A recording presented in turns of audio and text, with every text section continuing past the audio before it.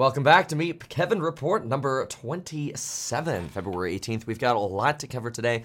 Specifically, we're going to cover things like the next gen Tesla vehicle. We'll touch on the some changes happening at some schools. It's a little concerning. We'll also talk about the Fed's potential pivot and how that might relate to the jobs market. We'll look at some themes for investing, and we'll also talk about the Fed potentially forcing a recession. This Saturday, that means today will be the first day we have a group Elite Hustlers course member live stream. It's the first time in probably over 3 years that we're actually having a Saturday live stream, and the goal is for every Saturday we'll have an Elite Hustlers live stream. That's in addition to the course member live streams that are Monday through Friday. We'll do that on Saturdays, and we'll just talk about business and growth, increasing income, increasing that top line so you have more to invest during the week. So that starts soon.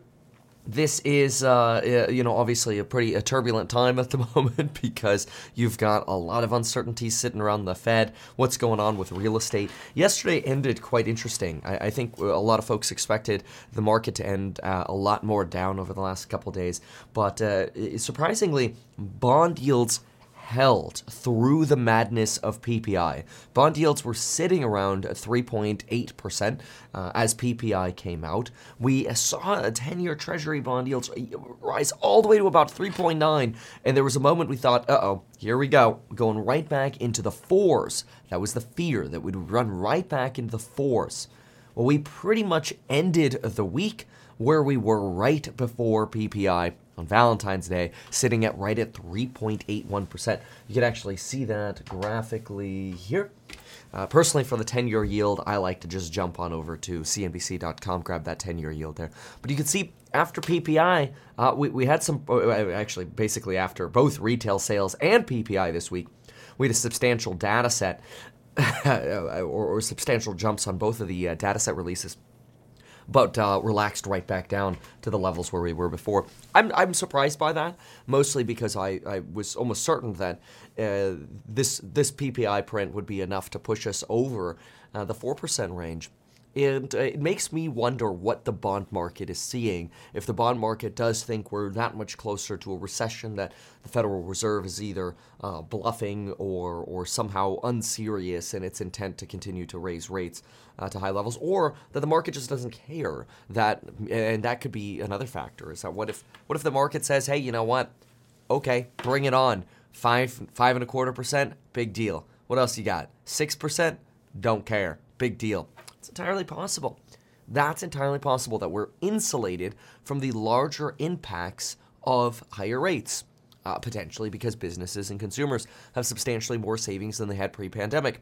Remember that somebody pre-pandemic had somewhere between maybe $2,500 to $5,000 in their account, and that same average account balance today from $2,500 to $5,000 has risen to $12,800, and it's only fallen 4.4% over the last year, suggesting maybe we really are insulated from some of these higher rates, which would increase the argument that the Fed actually has to do much more than even 5%. So we'll see. I find it very, very interesting to see how it seems like the bond market is a little bit kind of giving a little middle finger to the Fed. Like, yeah, we don't really believe this is tight enough yet.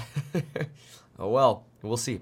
We'll see how those things obviously evolve. You know, what I think will be interesting is I think this year will be, where last year was heavily painful, I think this year will be a year of playing the patient watcher game where we're just observing. We're like bird watchers. You know, especially if you're invested, you're kind of just like, all right, I kind of see what's going on. Just sort of watching from the sidelines. Whereas last year, it was just pure pain because it was just straight down. If you were in the market entirely the last year, then absolutely. The best thing for 2022 was short. I don't know if that's going to be the best strategy for 2023. So far, the trend's been up. See if it continues. So, all right, what else do we have here? Let's see here. Okay, yeah, so Johnny Garcia is asking about course members and being a member here on YouTube. So those are completely different things, right? If you want to be a member on YouTube when the member chat is open, I think it's like $4.99 or whatever a month. That's YouTube. That's totally separate. I have no control over the name of that. Otherwise, I would have called it a different name rather than member. But that's what they call it, channel member. That's not to be confused with being a course member. Those are different things. Course members, you get lifetime access to the content and the live streams once you're in this. But here's a channel member. It's a recurring fee. But usually on Saturdays, Sundays, I like to open it up. So we have a subscriber chat, free chat. So let's see here. Somebody wrote, "Bye Lucid." Someone else writes, oh, "Bye. Someone else writes, "Bye Tesla." Yeah. So my goal is to live stream daily, just so you know. So these reports, the expectation is every day. But the goal is really to start around 4:30. The last 3 days that I've started flying, I've started closer to 5, unfortunately. And that's the schedule has been a little bit more to adjust to. But I should be able to move back to 4:30. But with flying, I've also been getting in later at night. And so we've been covering a lot. For example, just 2 days ago, the great fortune of meeting with Brett Winton from ARK Invest. Boy, I'm going to post that video today. So that's going to be one that you won't see in this live stream. So stay tuned for that. I'll probably post it later this morning. But I'd be honored for you to watch that and let me know what you think about Brett's perspectives. But very, very incredible insights and perspectives. So very excited about that. All right, so now we have. Let's get into some of the structured content. Or I say structured content. Okay, so let's talk about what's going on here with honors classes. I can't believe it, but honors classes might be a thing of the past. You might remember going to high school, and you might remember there are regular classes, there are honors classes, and then there are advanced placement classes, AP classes. Honors classes were more challenging. AP classes were even more challenging and potentially gave you college credit if you got a 4 or 5 generally on the advanced placement test. However, according to the Wall Street Journal, cities in places like none other than California once again are deciding, you know what, it's time to increase equity. And by increasing equity, we're going to punish people who want to challenge themselves. Yes, that's literally something that's happening now in California. Take a look at this. Culver City, California. A group of parents stepped up to the lectern Tuesday night at a school board meeting in this middle-class Los Angeles area city to push back against a racial equity initiative. The high school, they argued, should reinstate honors English classes, which were eliminated because they did not enroll enough Black and Latino students. The district earlier this year replaced the honors classes at Culver City High School with uniform courses officials say will ensure all students of all races receive equal, rigorous education. The article goes on to say they talk about the parents fighting this, suggesting, look, we really feel equity means offering opportunities to people of diverse backgrounds, not taking away opportunities for others.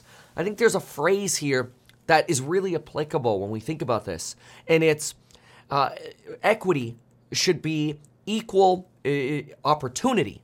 Everybody gets an equal opportunity, but not an equal result, right? So if you have potentially different students advancing at different levels, they shouldn't be punished, so to speak, and not be able to take an honors class because somebody else hasn't been able to catch up as much.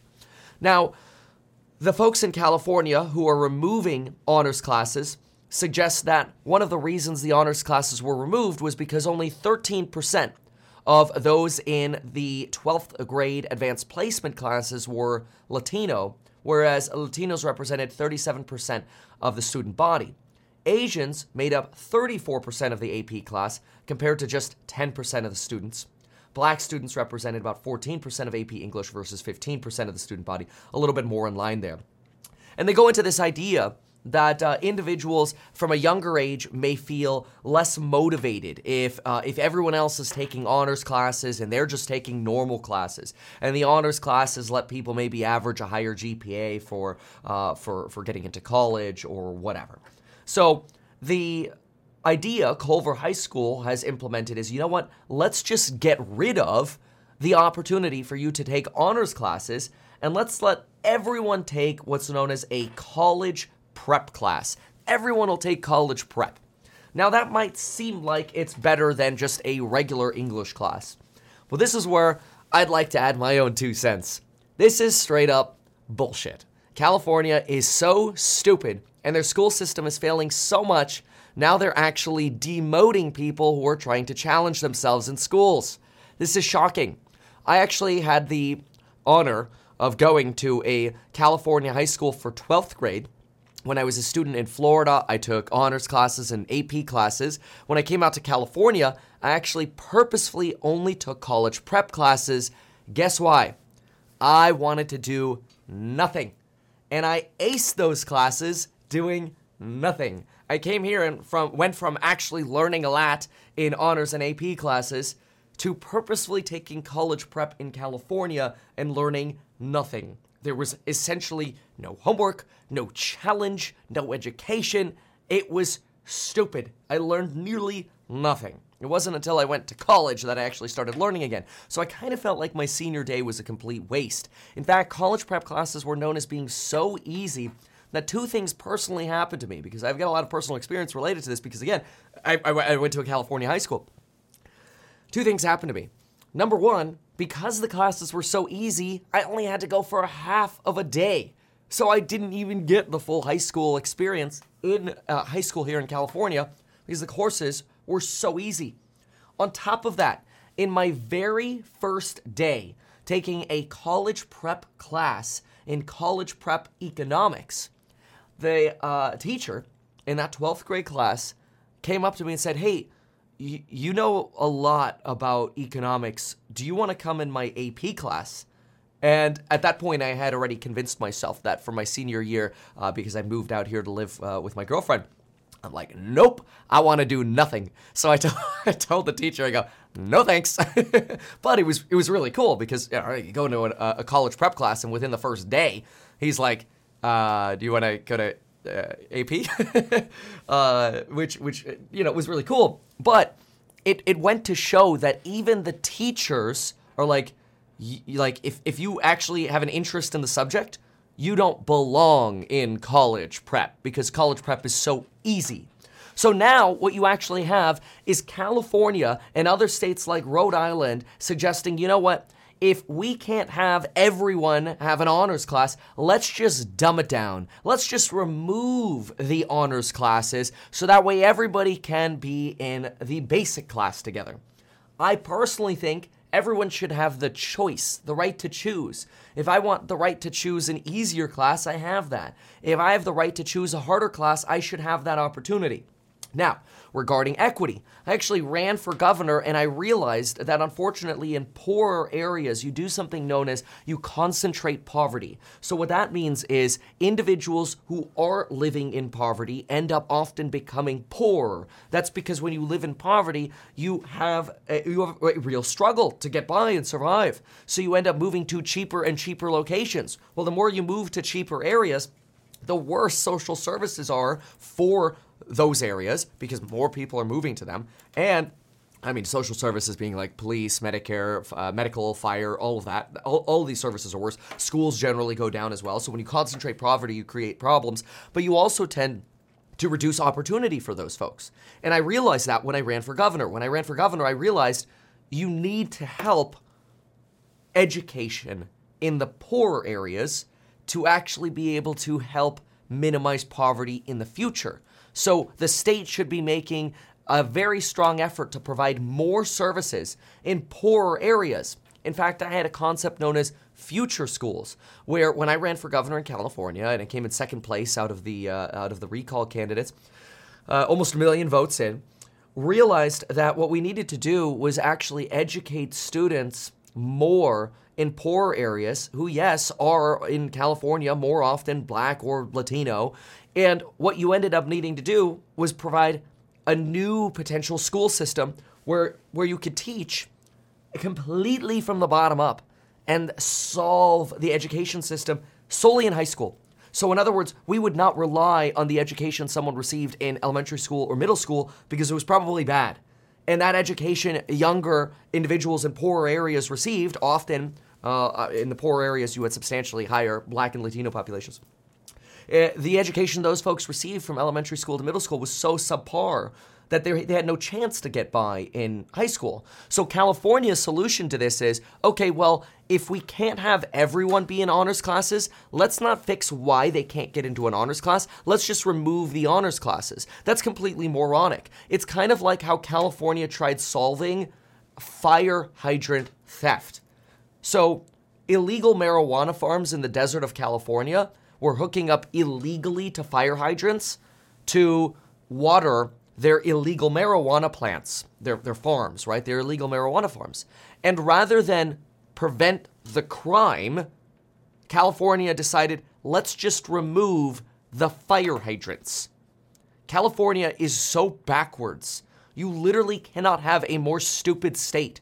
Oh, people are stealing water from the fire hydrants? Let's get rid of the fire hydrants. Oh, people can't make it into honors classes because their elementary and middle school education sucked?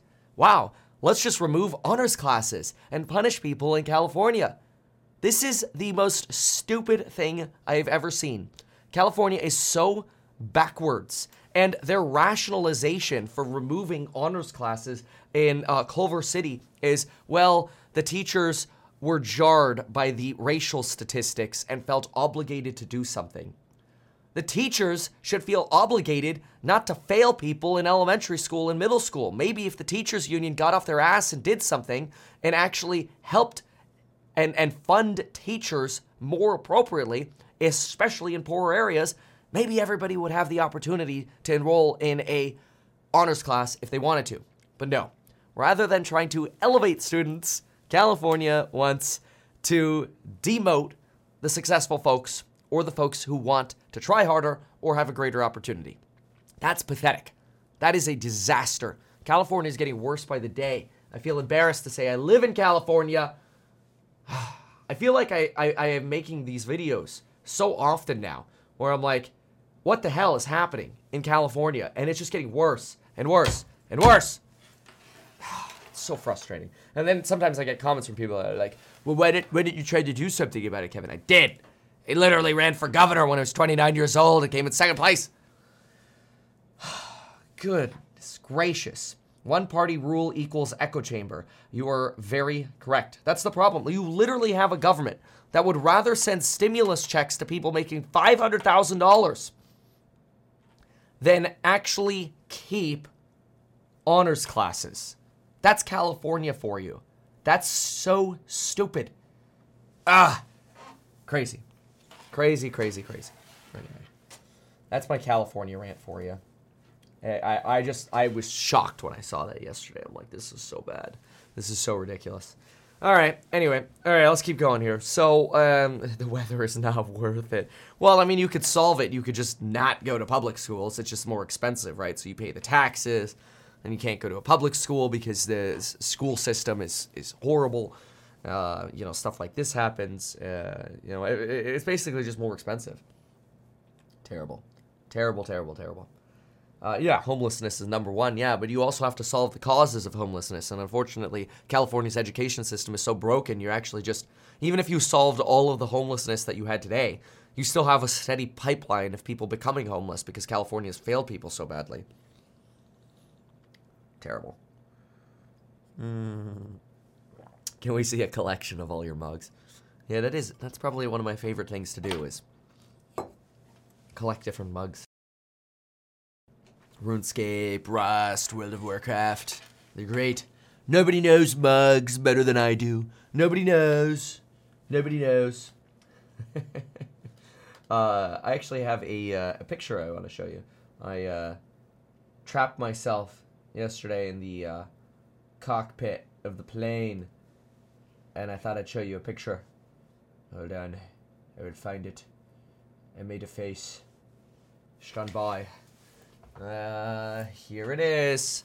There's Kevin, stuck in the plane. Make sure to remove before flight. Stupid. Anyway. Alright, so, next up, we could go through 16 economic themes. Ooh, that would be good. That's a good one. We'll do that in just a sec. Let's see what else you have Kevin, have you been using ChatGPT? No, I haven't in about a week and a half. As the last time I've logged in. I can't wait for that to just be part of like Google or something. Mostly because I hate logging into ChatGPT. I know that sounds like a basic problem, but I've made my account with Microsoft, and then you have to go through the two-factor, and it logs you out all the time. It's just a pain in the butt, so I rarely log in because it's such a headache. I know that sounds nominal, but I haven't been compelled to play around in it because I really don't care. And then I can't be bothered. But yeah, I see some funny coverage on online about it. Have I actually flown my plane? Oh, hell no. I'm never going to fly that sucker. No, thank you. I am not a flyer. I'll sit in the back. I'm not going to get a pilot's license. Nope. Thought about it. Took a discovery flight. Read the FAA pilot handbook. And they basically had a section around page 100 that's like, who should not be a pilot? And there was basically a picture of me. So, yeah, no. Mm-hmm. All right. Let's go ahead. See what else we got. So next up, let's look at, we've got 16 themes driving the markets. This will be interesting. 16 themes. Pilots ever talk about seeing UFOs? No, but we were joking about that yesterday. We were actually flying. So private air travel travels higher than commercial. And we saw a Spirit Airlines flight that was probably going about 300 miles an hour. And we're coming up from behind it, and we were maybe about 6,000 feet above it. It was a clear day, so we could see him. And we were going about 535 miles an hour. So it was pretty neat. We were flying right past the Spirit Airlines flight, about 6,000-ish feet above him. And it was interesting just seeing that. I felt like we were in a race. I don't know why that's interesting, but I think it is. Anyway, at max speed, the thing's like 565 miles an hour I saw yesterday. I'm like, nice. Now, I'd love to have a plane in the future, maybe, that could go like Mach 0.95. You don't want to break the sound barrier. It's just not worth it until you start going like multi-Mach. But anyway, yeah, what's Mach? Mach 0.95 to miles per hour. Let's see what that is. It's like 700, right? 728. That's awesome. Be another like 150 miles an hour. Oof, juicy. You get places faster. But those planes are like ridiculously expensive. Most airlines travel around 500 miles an hour, maybe 550. I see 450 a lot. This thing flies about 565, so it's pretty par. It's pretty cool. Anyway.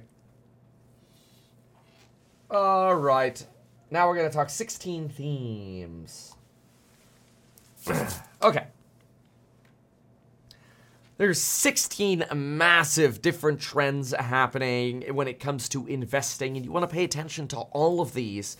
Now, beautiful thing here is Deutsche Bank put together a phenomenal piece on this, and they really give you a guide to how you should be thinking about the market in their opinion. When's the Fed going to cut rates? What about inflation? What about investing in green tech? What about the debt cycle? China, private equity, natural resources, volatility, active investment. What's the difference between active investment and passive investment in terms of 2023? What are they seeing? What kind of subsidy wars are we looking at and how to potentially benefit from them? Deutsche Bank put together a phenomenal piece on this. And I thought, hey, let's dive into it together. So let's do just that. This is the piece from the Deutsche Bank Research, DBR. And here we go. 16 themes driving the markets. First up, we have adjusting to higher inflation. So I've made some notes, so we'll just go through some of the highlights here. Deutsche Bank believes that we should be pricing in about 200 basis points of rate cuts by mid-2024. So that would be reducing rates from, say, 5.5% back to about 3.5% by mid-2024 as a recession ends up hitting in mid-23. So Deutsche Bank has a belief that the recession is probably going to hit us somewhere Q2, Q3 in 2023. Estimates for the recession do continue to get delayed, though. A lot of folks are calling for no, it'll be early 2024, no, it'll be mid-2024. Deutsche Bank believes middle of 2023. Either way, almost all researchers suggest it should be a relatively mild recession, and it seems to be the most predicted recession that's ever happened.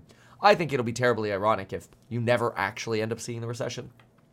It'd actually be terribly funny because it'd be good. We really don't want to go through a recession. Some people say, well, if you don't go through a recession, you won't get sticky inflation down.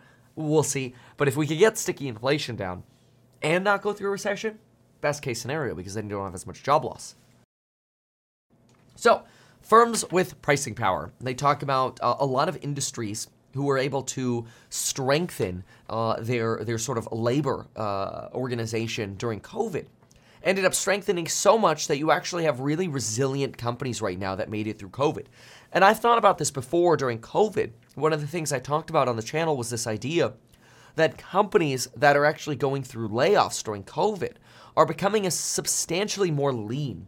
They're going to figure out how can we raise revenues and grow and make more money basically with fewer people. Labor tends to be one of your largest drivers of costs at company. So Deutsche Bank is making the argument that that sort of weeding, dare I say, that was happening during COVID actually strengthened firms to be able to get through whatever this recession is that we end up going through. Now, I personally think that that kind of strengthening of not just businesses but also households could actually make it that you don't end up having a recession. You actually just continue to have GDP growth.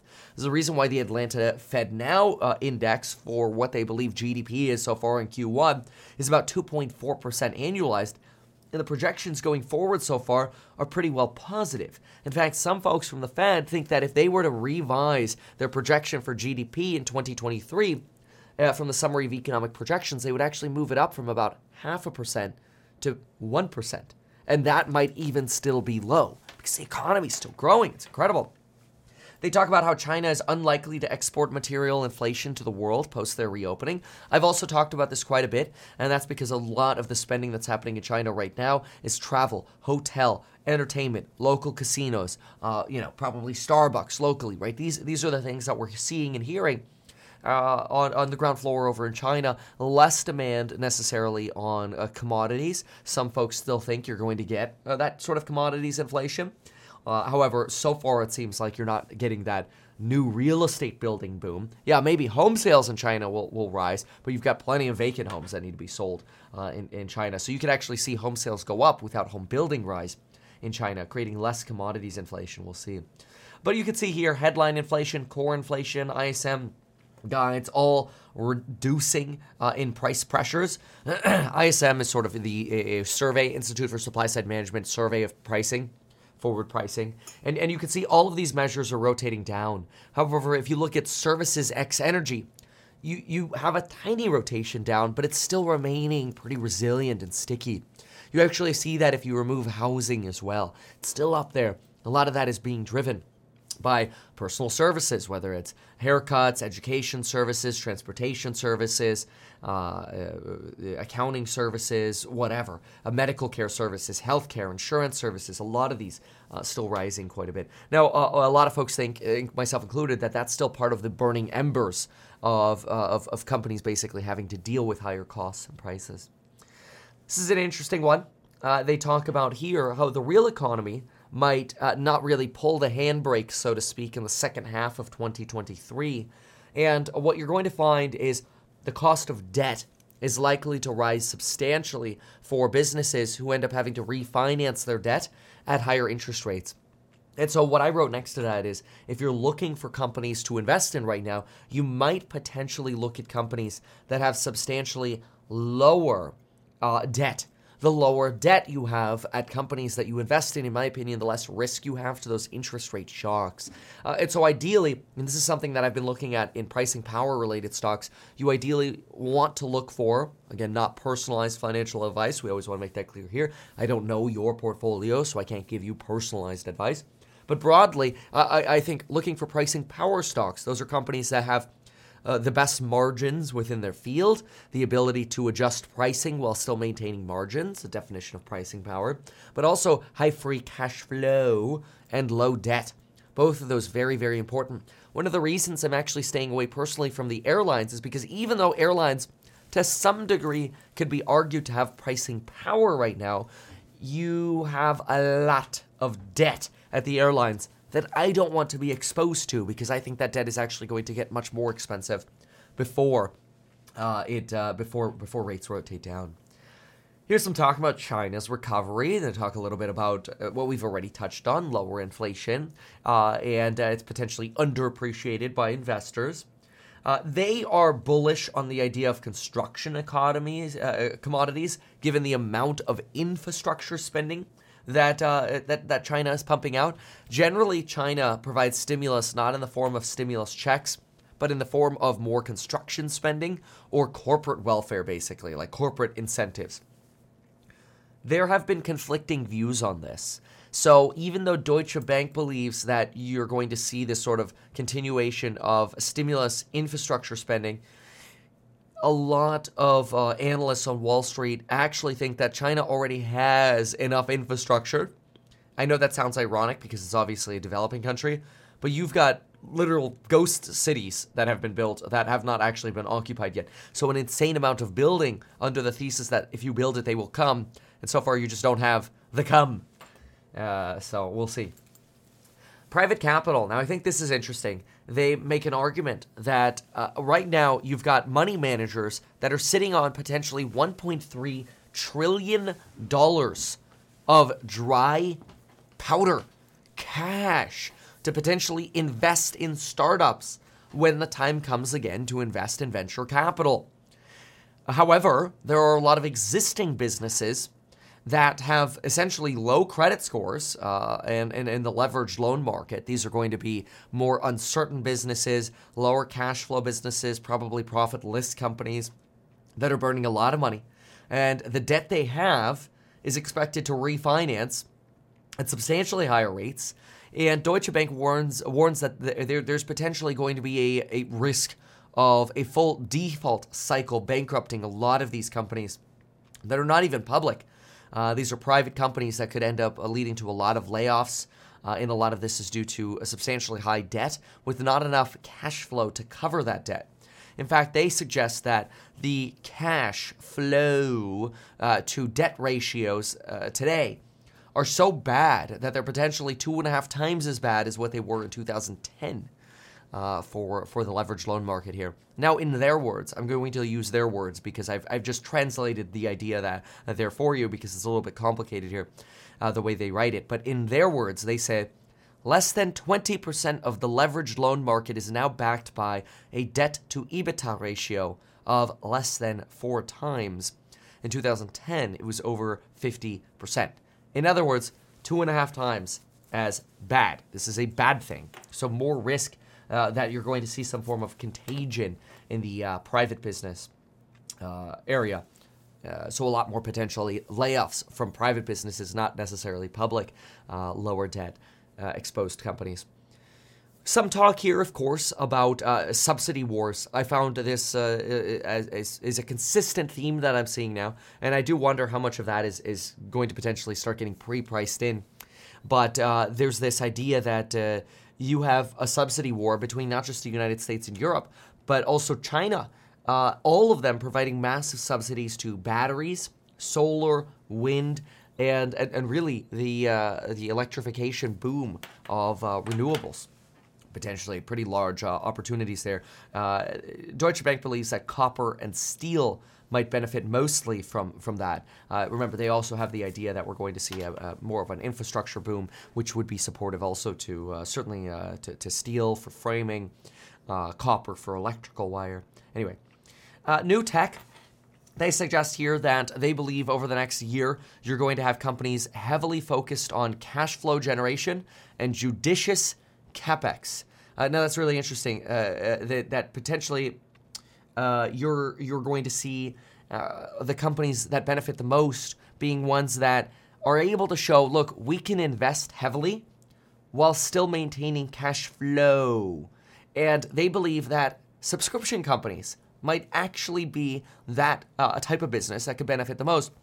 Now, initially, a lot of us thought that software service businesses would actually do very poorly in this market because of layoffs, especially in the tech field. But I actually went through the Cloudflare earnings call, and I was blown away by this. Watch this. In 2022, we had over 400,000 people apply for 1,300 positions. And on top of that insane demand for people wanting to work at these SaaS companies, and these SaaS companies still growing like crazy, what they actually talk about is the weakest part of their sales are smaller businesses.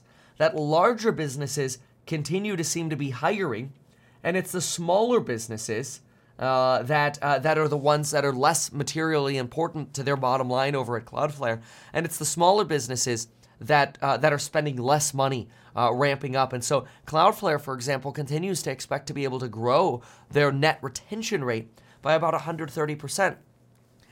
This is pretty incredible. So you've got a company here expecting to grow, basically not have negative churn, right? Still growing 130% from a retention basis, but then, of course, still growing with new seats as well on top of that, and still hiring like crazy, but also an insane amount of availability of workers.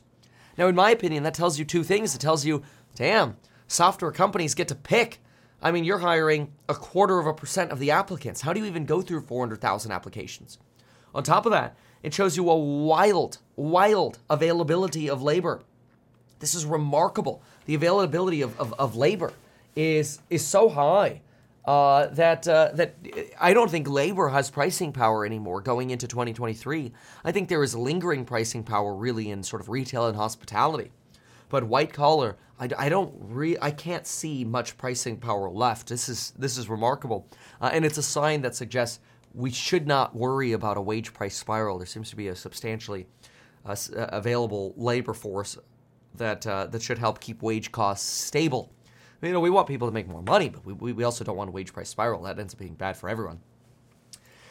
They do say the FANGs, with a double A there, still have huge moats, balance sheets to be able to withstand a recession. However, expect a lot of volatility, especially around antitrust. So I wrote Goog next to that, and then you've also got like Microsoft and Blizzard. Return of volatility, I think this is pretty obvious. So I didn't make many notes over here, but we're in a substantially volatile sector or moment in the economy right now. Creates a lot of uncertainty. You have this idea about a renewal of active investment. Now, I think this is actually very important. They talk about you can't rely on comparing your investments to beta right now, making beta comparisons, which would basically be saying that, okay, well, your company has a 2 beta, it should outperform the S&P 500 by a factor of 2 or underperform by a factor of 2, right?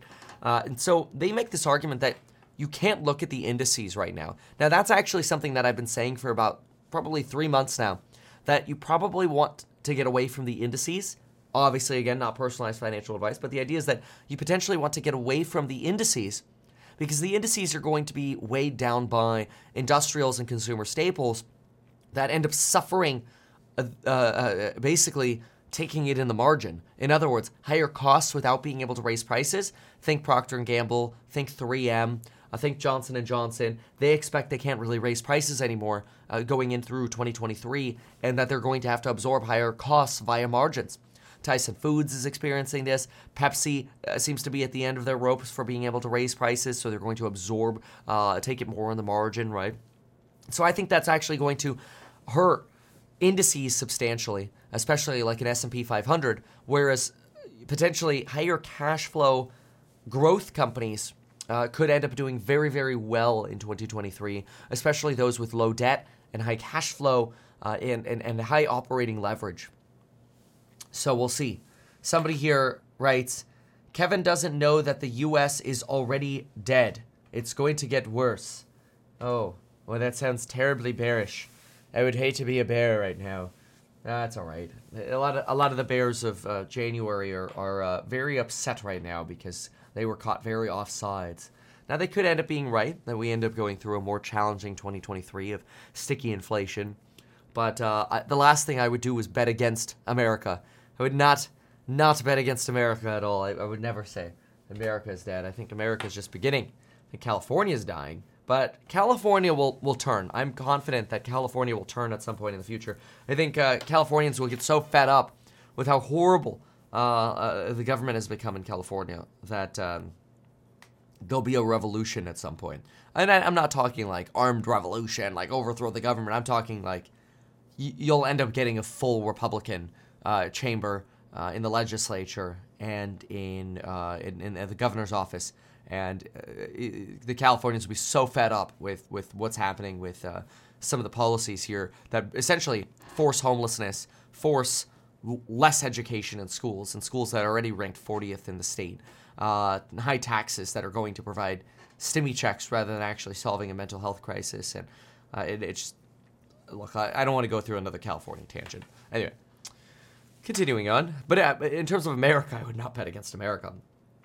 I thought this was quite unique because there's been this idea that you could invest in oil companies because oil companies end up trying to invest in clean energy and renewables. However, Deutsche Bank, they talk about this idea that oil companies and sort of your legacy energy companies are finding, I'm not sure exactly where that page was, but it's somewhere around here. They're finding it very difficult to find places to invest that actually make them money now in the renewable space. And they like making money now. So it's becoming very difficult for oil companies to adapt. So right now, what are they doing? It's focusing on oil because, oil is $80 a barrel for international blend. I think your WTI Western blend is $78 or something right now, 76. Oh, it's fallen a little bit. I mean, that's good from a disinflationary point of view. But I think the oil companies realize oil prices are not going to stay this high this long. Personally, I think the oil companies are actually, you were to see this, they're actually taking rigs offline at the moment. Over the last 2 months, you've seen rig counts flatten and actually fall a little bit because oil prices are starting to fall again. And I think they're sort of sponsoring this idea that, China's going to push oil inflation again because they really want to get one last pump out of oil at $100 a gallon. $100 a gallon, my God. $100 a barrel. I don't think it's going to happen, unfortunately for them. I don't see it happening, but hey, who knows? But I think the oil companies realize the writing is on the wall that oil is going to continue trending down. Especially since, remember, even as the economy continues to reopen, if you will, we've already hit peak oil and gas demand in 2019. We are using less. Even though our GDP is growing, we are using less oil and gas today than we did in 2019. Anyway.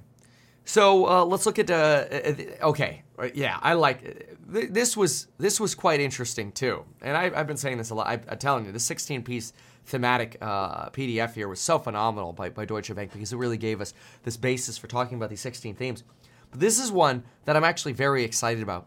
They say here that voter power should transition from sort of the silent generation and the boomer generation to millennials and Gen Z by 2030. And I really believe that millennials and Gen Z are going to wake up and stop voting for the garbage that we have in, for example, California or in San Francisco. That's terrible. So we'll see. We'll see. But I'm very excited personally about that sort of transition. Anyway.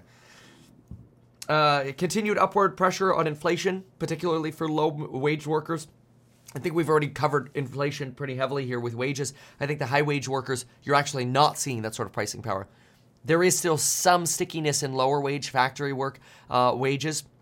Chipotle, Starbucks, obviously seeing it easier already to hire folks. Even in healthcare, you're seeing less signing bonuses, which, interestingly, I don't know that you actually see signing bonuses. Maybe somebody could let me know in the comments at the bottom of the video. Are signing bonuses considered part of wage inflation? This would be sort of your employment cost index.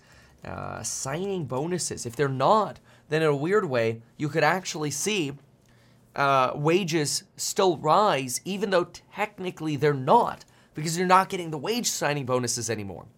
And so the data we're getting, I think, is very incapable of actually adjusting for a lot of what was very normal during the pandemic. And it's leading us to believe that there's so much more inflation than, in my opinion, there really is. Yes, I said that correctly. I think there's substantially less inflation than what we're actually seeing in some of the reports. And part of that is also because of just deflationary trends that you have in things that younger people are buying, but inflationary trends in things that older people are buying. Look at this. These are the CPI components since 2005. And you can see what's getting more expensive are hospital services and medical care services weighing up the all items inflation and shelter. Whereas things that are getting substantially less expensive are things what younger people are buying. Computers and TVs, for example, right? Now, eventually, obviously, you would expect that younger people age, and then unfortunately you have to deal with medical care services. But hopefully we start getting some disinflation over here in the medical space as well, so where the cost of care can actually go down. We'll see. Another fascinating thing to consider over here. So we've talked about incumbent oil companies already. We've talked about China pushing renewables hard. Low wage earnings continuing to add pressure. Outperformers in stocks will likely be companies with lower sensitivity to wage rises and higher revenue per employee. Now that's actually neat because yesterday we did a course member live stream where we sort of broke down how much revenue companies have per employee at various different companies, and we saw essentially which companies seem to have the highest leverage per employee, and this is something that you could easily do as well. But Deutsche Bank here making the argument that outperformers are likely to be stocks with low sensitivity to wage rises and higher revenue per employee. This contrasts with the years of gains in high staff tech, consumer staples, and healthcare. In other words, you have to be careful betting on the everything rally that we had previously, and you have to be more choosy. And this is why personally I'm making so many bets on pricing power stocks that have more operating leverage, not less. So in other words, they're able to make more money with less workers potentially. That's growing your OPEX or growing your gross profit margins, lower costs of goods sold per revenue. Very important. They talk a little bit here about space will be key going forward. I think it's a little early to really invest in space because we just don't have proven cash flow models yet. Obviously, if there were ways to reasonably value SpaceX on the public market right now, it'd potentially be an interesting early play. SpaceX, we don't believe is profitable yet, probably won't be profitable for a few more years. But I would not invest in private equity right now because they have not gone through, I believe, mostly the valuation correction that we've seen in the public markets, which means if right now you're investing in like SpaceX stock, for example, in my opinion, really what you're doing is you're investing in a market that still hasn't corrected for the recession or higher rates. And so you're potentially investing at very high valuations. This is to contrast, by the way, just for those of you wondering, with HouseHack. HouseHack doesn't have a multiple on a valuation. It's literally selling equity at cash, 1-to-1 valuation, which is kind of unheard of. But that's because I'm driving a company that I think will be very, very successful. Knock on wood, no guarantees. Learn more about it at househack.com. But I'm really wanting to create this company to prove to those who invest in Kevin that in the future you want to invest in Kevin again, right? So building that street cred, so to speak, of hey, let me show you what I can do with the company, and we'll start at a basically a 1-to-1 valuation. Nobody does that. It's because I'm not trying to sit here and ridiculously dilute people like you do get at a lot of private companies, unfortunately, which I think is terrible. So anyway, it's just the way the system is built, though, and I don't think it's fair, but whatever. So I'm going to do it a little differently. So those are my thoughts on Deutsche Bank's 16 themes. I think they're pretty incredible. Hopefully you found some insight into those as well. All right, let's talk a little bit about some of the commentary you've got.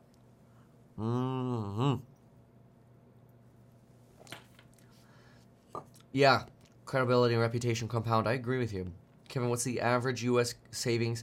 I don't know the cross average, but you have substantially higher consumer savings and balances still, and the drawdown of that is a lot slower. The average savings right now of somebody who's sitting at, who used to sit at that $2,500 to $5,000 bank balance is now sitting somewhere at $12,800. I mean, the amount of excess savings still available is very, very high, very high, and I don't think markets are appropriately realizing that, and that'll potentially really delay the recession because people could just continue to spend through it, as American Express says. Okay. Let's see. All the younger people I know are more heavily medicated by the 20s than my grandparents are at 75. Yeah, you need to find some new friends to hang out with. Fat data is rigged, somebody writes. Oh, dear. Zimbabwe US dollar soon? Yeah, I doubt that. Thoughts on the debt ceiling? Not terribly worried about it. Really not worried about that at all.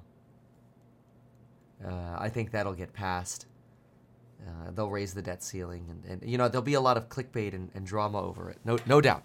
No doubt there'll be a lot of drama over it. No doubt at all. Lots of drama. Nobody knows drama more than the government and the debt ceiling. Nobody knows. Nobody knows drama.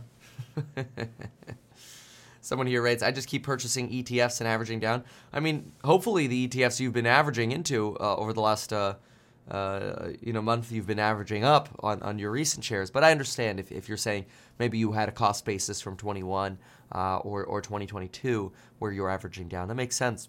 It actually, lowers your cost basis. It's fine, Yeah, I think ETFs are so wonderful as well in terms of their tax benefits. I think they're great.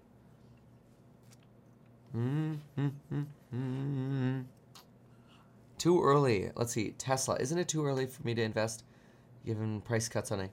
I can't give you personalized financial advice in terms of what you should invest in or should not invest into. But I think what you're asking me is, should you worry about Tesla's price cuts?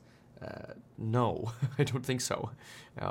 You're going to see a margin decline, right? You're going to see margin compress, gross margin to about 20%, but you're still so much higher on an industry average basis. Not terribly worried about that at all. If you're investing in Tesla because you're worried about what's going to happen over the next 6 months to a year, then you're probably not making an investment. You're making a speculative bet, right? So I'm personally not terribly worried about that. Lawsuit in Florida? I have no lawsuit in Florida. I had some fun with Grant Cardone, but I won that. Well, I talked about BYD and Charlie Munger yesterday. You could watch my Tesla video from yesterday, and you can get the answer to that. Yeah, I'm actually paying a lot of attention to Florida real estate because you are starting to see an inflection up in some areas in Florida prices for Tampa, South Florida, Miami as well. So it's very different actually from what you're seeing on the West Coast. So I actually might have to talk to the team about this, but I might want to make it to Florida. Maybe I can get to Florida Friday. No, that's not going to work. I need to get to Florida within the next few weeks because I want to see on the ground what the sentiment is relative to what we're actually seeing in the data. Because the data is much more bullish on Florida than anything in the West Coast right now, which is fine because that just means you have more opportunity, more patience for the West Coast. But yes, you're correct to observe that Florida is performing substantially better than the West Coast. I know there are going to be a lot of people that are like, yep, that's what the liberals get. Come to Florida, get your Ron DeSanctimonious. Yeah, you're probably right. But yes, Naples, Fort Myers. Yeah, you guys got hit hard in the last hurricane. I'd be curious to also know how the rebuilds. Florida's so strong, though. The Floridians are so resilient. You guys just rebuild better. You build it back better.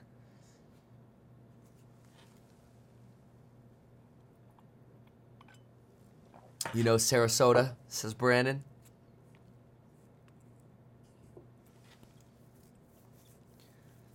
Yeah. All right, so let's go. I have a DeSantis holster. That exists? That's interesting. Yeah, thank you for the $20 donation. I have not been doing really any interviews on other channels recently in the last few months, but I kind of go through phases of doing those. So maybe I'll probably do those when we launch our Reg A. I'll I'll start doing sort of podcasts and that again. So stay tuned, probably like April, May. Right now I've got plenty of other stuff going on that I've got to handle myself. Anywho. All right, the next topic that we've got to talk about is Tesla. And then maybe we could touch on the Fed a little bit. Yeah. All right, let's talk a little bit about Tesla and then a little bit about the Fed. And then we're going to go to the Elite Hustlers live stream after that. That'll be fun. Yeah, 6-month T-bills. Fantastic. Just remember, you're getting such a high yield on T-bills right now because you have a massive opportunity cost. I mean, think about it. If you bought T-bills at the beginning of the year, you missed out on a 10 to 50% equity rally, right? So you're like, yay, 4%, 5%, whatever. And the market's like, yay, 50%, you know? So you don't want to get caught too offsides out of equity. Now, I understand there's a lot of uncertainty and fear, but you know, we're not looking at a 1970s Paul Volcker era recession right now. Is it possible that it happens? Yes. But the leading indicators say no. Those could change. You know, the markets change, and when the facts change, you should change your mind. But right now, the trend is, yeah, there are going to be some parts of embers that keep inflation sticky, but the trend is down. And that means you want to be in, not out of equities. Hashtag not personalized financial advice. That's my take. Carp keeps burning cash? I don't know about that. The Palantir earnings call looked pretty good. I actually did a video on Palantir. Just type into YouTube, meet Kevin Palantir. And you could see me go through the Palantir earnings. It's such a niche video, it actually didn't get many views. Which is fine, I don't really care. You know, sometimes I just throw them up there because I know it's valuable to some people. But at least when I went through the financials for Palantir, they actually weren't that bad. What do you have at Palantir? You have, let's see here. Actually, I have it right here. Let's see really quick. You should watch the video anyway. But so they had a loss of about 17 mil. Their revenue grew about 17.5%. Cost to rev up 20%. Net loss about 20 mil. I'm pretty sure their cash flow was way higher. Let me see here. Balance sheet, they've got over $2.6 billion sitting around. Absolutely incredible. So they've got a ton of money. Stock-based comp for the year ended was like 564 mil, and their free cash flow was somewhere around $180 million for the year end 2022. So you actually can't say Palantir is burning cash. Because they're actually free cash flow positive. Pretty free cash flow positive. So I'm pretty excited about what I see. So when people say, "Oh, Alex Karp is burning capital," I don't know about that. I don't know about that. They're actually making money. They're doing pretty well. They are diluting their shareholders. They are doing that with a lot of stock-based comp. But that's normal. Every company gives stock-based comp. That's normal. It's just then you have to evaluate what valuation do you want to invest in companies at, given normal compensation structure, stock-based comp, stock options. But that's not cash burn, right? They're actually quite cash flow positive. Yeah. Anyway, I wasn't expecting to jump into like a Palantir discussion there, but I did. All right, now let's talk Tesla. All right, stand by for Tesla. We got to talk Tesla because I just interviewed, an amazingly brilliant mind over at ARK Invest, Brett Whitten, phenomenal researcher. And the full interview will be on my channel Saturday, February 18th. But we're going to talk about Tesla and this potential next generation vehicle. Brett is convinced that Tesla is going to announce the next generation vehicle. Now, I'm going to talk a little bit about my thoughts about what he said, but I also want to first talk about what Wall Street says about this, specifically Goldman Sachs. So here is Goldman Sachs' take on Tesla, and then we'll get into ARK Invest's take, and then we'll get into some of my commentary. Take a look at this.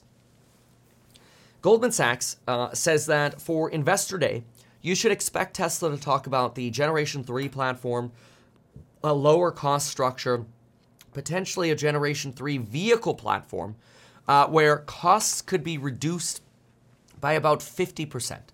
March 1st is going to be the Investor Day, and they believe that everything about Investor Day will be about how is Tesla going to get their costs for vehicles down 50%, which actually increases their pricing power, because if they, let's say, reduce prices 25% but reduce costs 50%, you actually have massive PP, massively huge pricing power. It's really incredible. In fact, rumor has it that Tesla might be close to announcing officially their Giga Mexico, either this weekend or as early as late as next week. We'll see if that rumor ends up being true. But I mean, just think about the cost of goods sold for manufacturing in Mexico relative to Texas. Cost of goods sold for labor, your average wage in Mexico is somewhere around $3, $3.25, $3.50, whereas out in Texas you're probably $15 to $25. So you're already looking at reducing your cost of labor by an order of magnitude of 4x just by nearshoring in Mexico. Really incredible labor cost reductions. And what you'll have, some people will hear about that as, exploitation, here comes the capitalist to exploit. But what you're actually doing is you're just moving to an area where you have a lot of auto manufacturers already. I guess Mercedes and GM are already exploiting Mexicans at lower pay. But what the reality is, the more you have companies move to Mexico, like Tesla opening a Gigafactory in Mexico, what you're actually doing is you're creating more demand for housing and labor, and you actually increase average labor costs. And so maybe you'll see that average labor cost actually rise, and you're actually increasing the standard of living in those regions of northeast Mexico. So we'll see what ends up happening. But I'm actually relatively bullish on the Giga Mexico. But Goldman Sachs here believes that Tesla's going to talk about achieving this cost reduction and then being able to ship a lower cost consumer-based vehicle based off of that third generation platform. Now, Goldman Sachs believes that investors think that Tesla would start shipping a lower cost consumer vehicle starting in 2025. Now, Goldman Sachs says they do not model for a lower cost vehicle. They're not projecting in their price forecast that Tesla will have a lower cost vehicle out by 2025, and they do not expect that Tesla is going to announce a specific product on Investor Day. However, there are a lot of investor rumors about maybe a Model 2, a Model Q. A Model Q is sort of like another slap in the face to the short sellers because Tesla Q is considered your Tesla short position. But anyway, what's fascinating about this is most financial models right now, most people who essentially project prices for Tesla, they look at, okay, how much money can Tesla make just ramping the 3, maybe get the Cybertruck in there, throw a little bit of semi-truck in, a little bit of Megapack expansion, that's it. Those are most models. Most models aren't touching robotaxi. Most models are not touching a lower cost generation vehicle. However, if it is possible that a Generation 3 vehicle could be built at a 50% lower cost, again, remember, you could take something like a Model 3, which, selling in that $40K range right now, and you could lower the cost of these substantially. Let's see what we could get a Model 3 for right now. So let's go to order now on the Tesla page, and let's see what the current price is for a Model 3. Keep in mind that Tesla has been reducing the cost of the 3, but actually, after reducing cost, ended up raising the cost of the Model Y because they ended up selling out for Q1, which is through basically, you have to wait until April now to get a Model Y. But anyway, you've got a Model 3 over here at about $43,000. If you could lower the cost of a Model 3 by 50%, you could potentially lower the cost of this by as much as 40%. You don't even necessarily have to announce a new car. You could just sell the Model 3 cheaper, right? So, I mean, think about that. If it's $43,000, let me make sure we don't have incentives on. Yeah, get rid of the potential savings over here. You could maybe lower the cost of this sucker by 40%. That would bring you down to $25,800. There's your $25,000 car. You don't actually need a new car. You could just take the Model 3 and sell it for 40% less if you get your costs down 50%, you're actually gaining operating leverage. You're gaining gross margin while lowering prices potentially as much as 40%. And that gets you basically right to $25,000. 25.9, call it. So you don't really need a new vehicle to be announced to get to a $25,000 car if Goldman Sachs is right and Tesla can pull off a margin reduction or cost reduction of 50%. That's pretty incredible. Maybe they can do that via a gigafactory in Mexico, for example, right?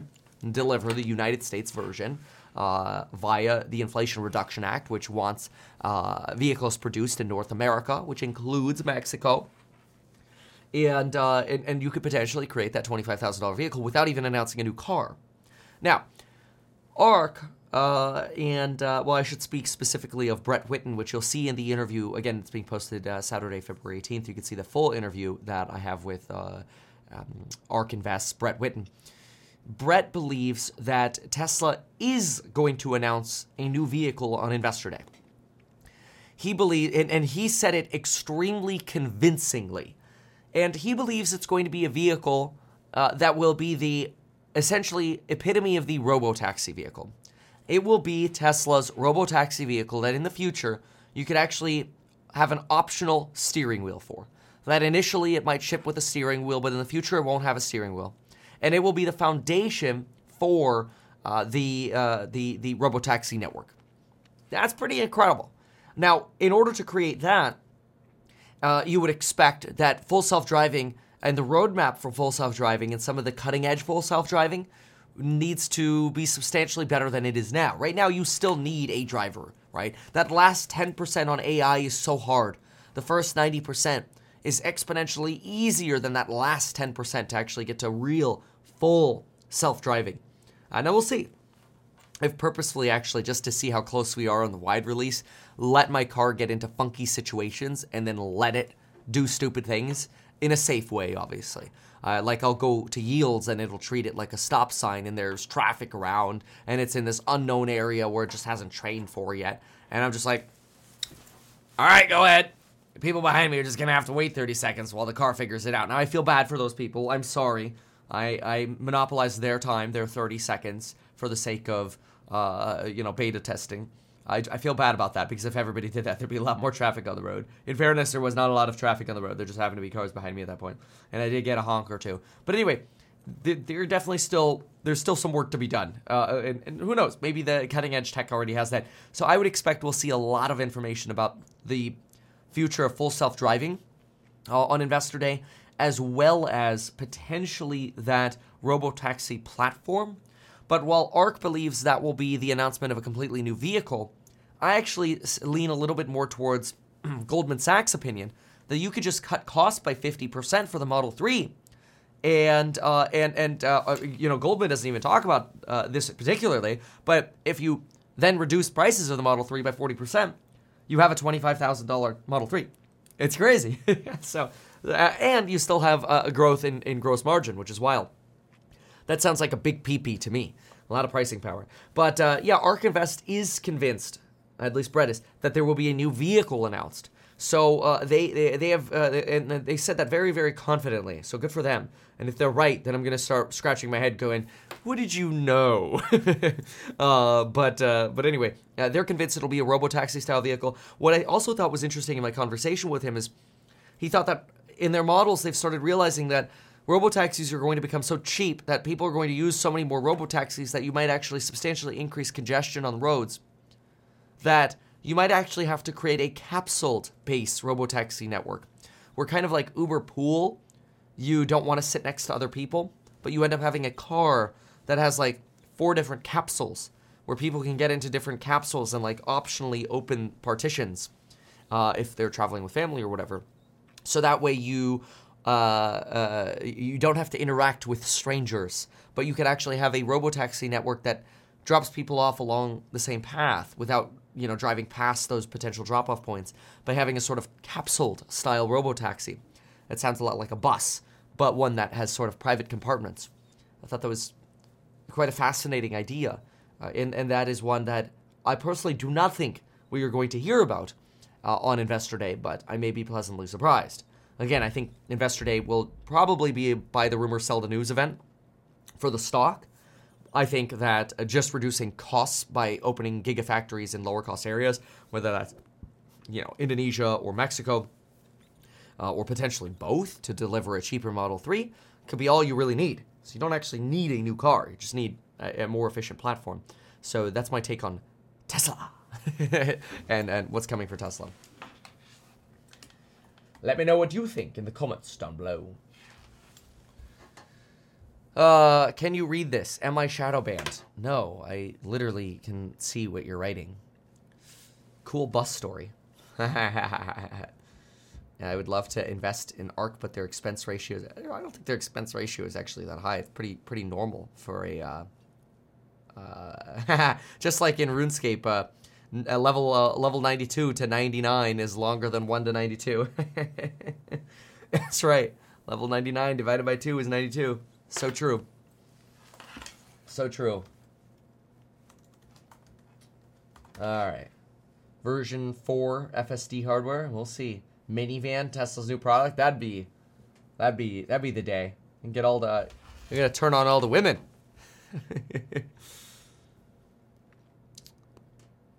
All right. What's next? Let's do a brief touch on the Fed, and I'm gonna have to push back a little bit the elite hustlers, probably about 5 minutes. So that way I can make another cup of coffee. All right. Let's now talk Fed.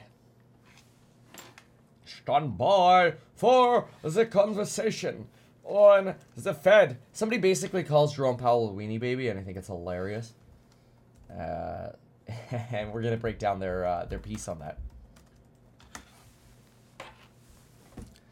Holy smokes, we've got a researcher calling out Jerome Powell as a wannabe and as somebody who will never make it to the grandeur of being known as the Paul Volcker of the world economy. And essentially, they don't seem to trust that Jerome Powell is going to give us the medicine that we need. And so this is a piece by Jefferies, Mr. Christopher Wood over at Jefferies. And I'm going to go through some of the pieces here with you. I'll go through their intro, and then I'll go through their critical commentary, and then, of course, I'll add my commentary. So let's get right into it. Washington power plays aside. So this is where they actually start by talking about Lael Brainard leaving. And the reason they touch on Lael Brainard leaving is because she was your primary dove at the Fed. And now the sort of cheerleader of the doves is gone at the Fed because she's going to the head of the NEC, the National Economic Council. Think about basically Lael Brainard replacing Larry Kudlow. We're going to have a V-shaped recovery. It's going to be huge, a huge V. And that was your Larry Kudlow. And so Lael Brainard is leaving. She's essentially your pure dove. So now you have a Fed that's positioned potentially more hawkishly. But the Jefferies piece here makes a counter-argument to the potential hawkishness of the Federal Reserve. So let's take a listen here.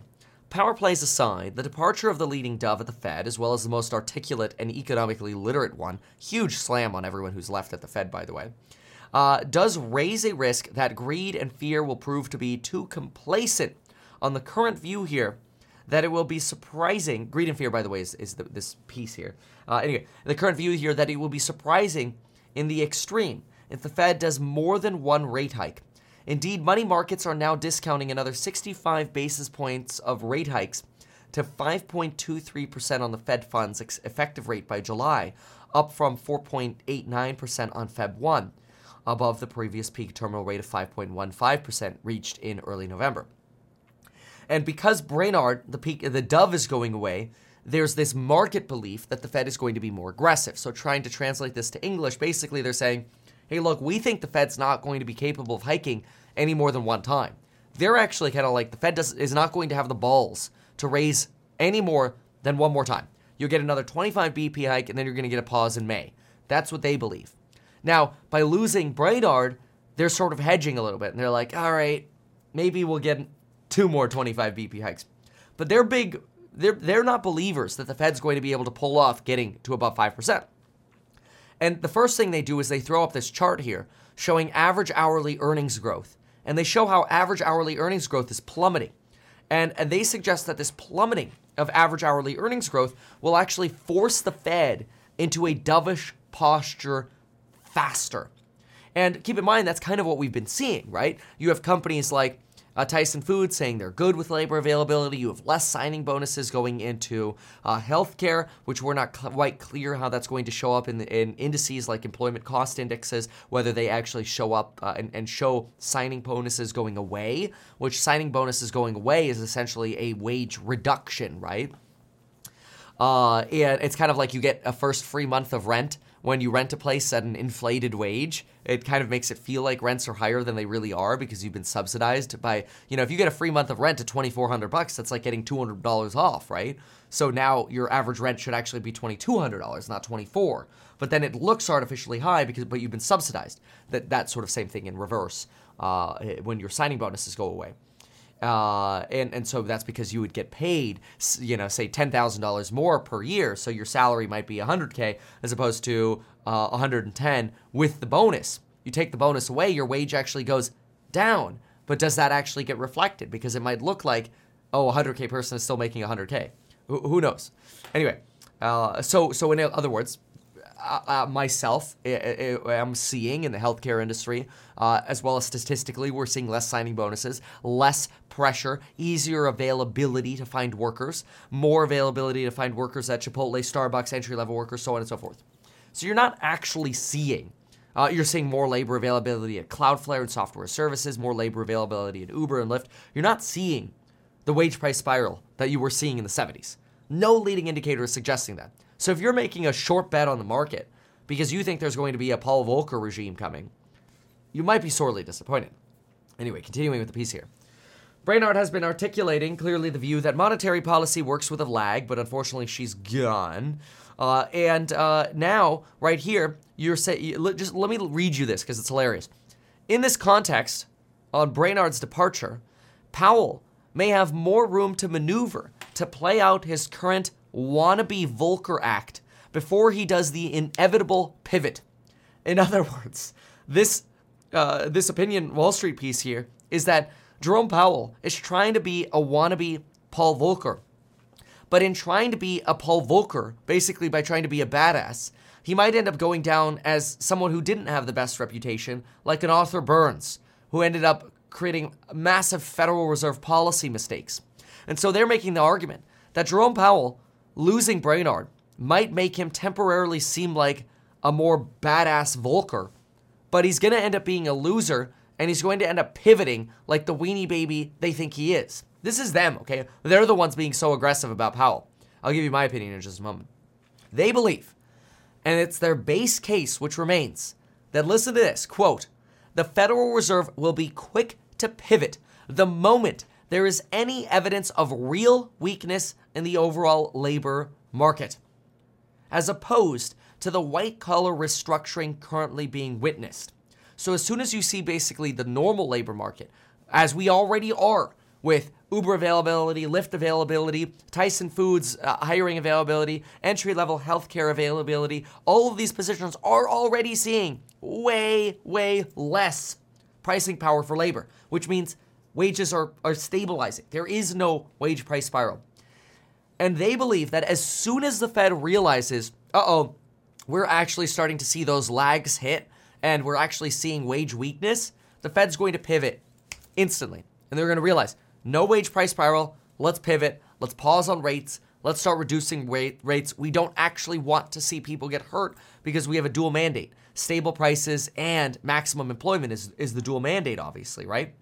And so, of course, then they go into sort of the traditional argument here that don't worry. At the same time as we see wage price pressure go away, we're going to see CPI plummet because of inflation, and it's nearly, 50% contribution to inflation right now. That's going to plummet and disappear. And so what you're really going to see, this is their opinion, and I'll give you mine in a moment. Their opinion is that you're going to see lagging data show basically 50% of inflationary pressures plummet because of housing, and the other 50% of the inflationary pressures because of wages As soon as there's any sign that they've hit weakness already, which between you and me, we already see the leading indicators of that weakness, you're going to see wage pressures plummet, which will plummet services inflation. In other words, the Fed is going to pivot so fast that you're not going to want to price in too much more pain in 2023. That's their opinion. I don't know if I'm as bullish as they are. So I'll try to place myself on a scale here. So if I sort of had a scale, and over here on the left you had like bear, and over here you had, the two hike bull, dare I say, two hike bull and pivot. I'm probably a little bit more like right here, where I'm like a 3 to 4 hike bull, and the market will get through it. It'll take a little longer to get to that sort of inflation, but that inflation is coming. It's just going to take longer. So I agree with the higher for longer narrative, but I'm definitely leaning more on that bullish side. That's why I'm like, all in, but I'm not in that place where I'm like, let's see YOLO call options, right? But I'm also not anywhere near this sort of bear side. But I think this is very interesting how they basically call him a weenie baby, and they say temporarily you might see more aggressive posturing, but in the long term, not a chance. That guy's gonna flip-flop like the greatest weenie baby you've ever seen. Nobody's ever seen a weenie baby like Jerome Powell when he pivots. So, who knows? We'll see, but that's this person's thought. Let me know what you think in the comments down below. If you have any trouble getting into Discord or the live streams or whatever, you need a bundle coupon or whatever, make sure, just email us, kevin@meetkevin.com. We'll take care of you. Thank you for asking. Yeah. Nice jacket. Oh, thank you. All right, I've got to go to the Elite Hustler Live. I'm going to make a quick coffee, so I'll probably be about 60 seconds behind. However long it takes to make the coffee is what I'll be gone, and then we're going to start the Elite Hustlers Live. It's the first one we've done. We'll probably do a good, 30 minutes of just talking business and making more money. So I hope to see you there. If you want to join that, check out the Elite Hustlers course linked down below. And folks, we'll see you soon. Thank you so much for being here for the Meet Kevin Report, episode 28. Goodbye.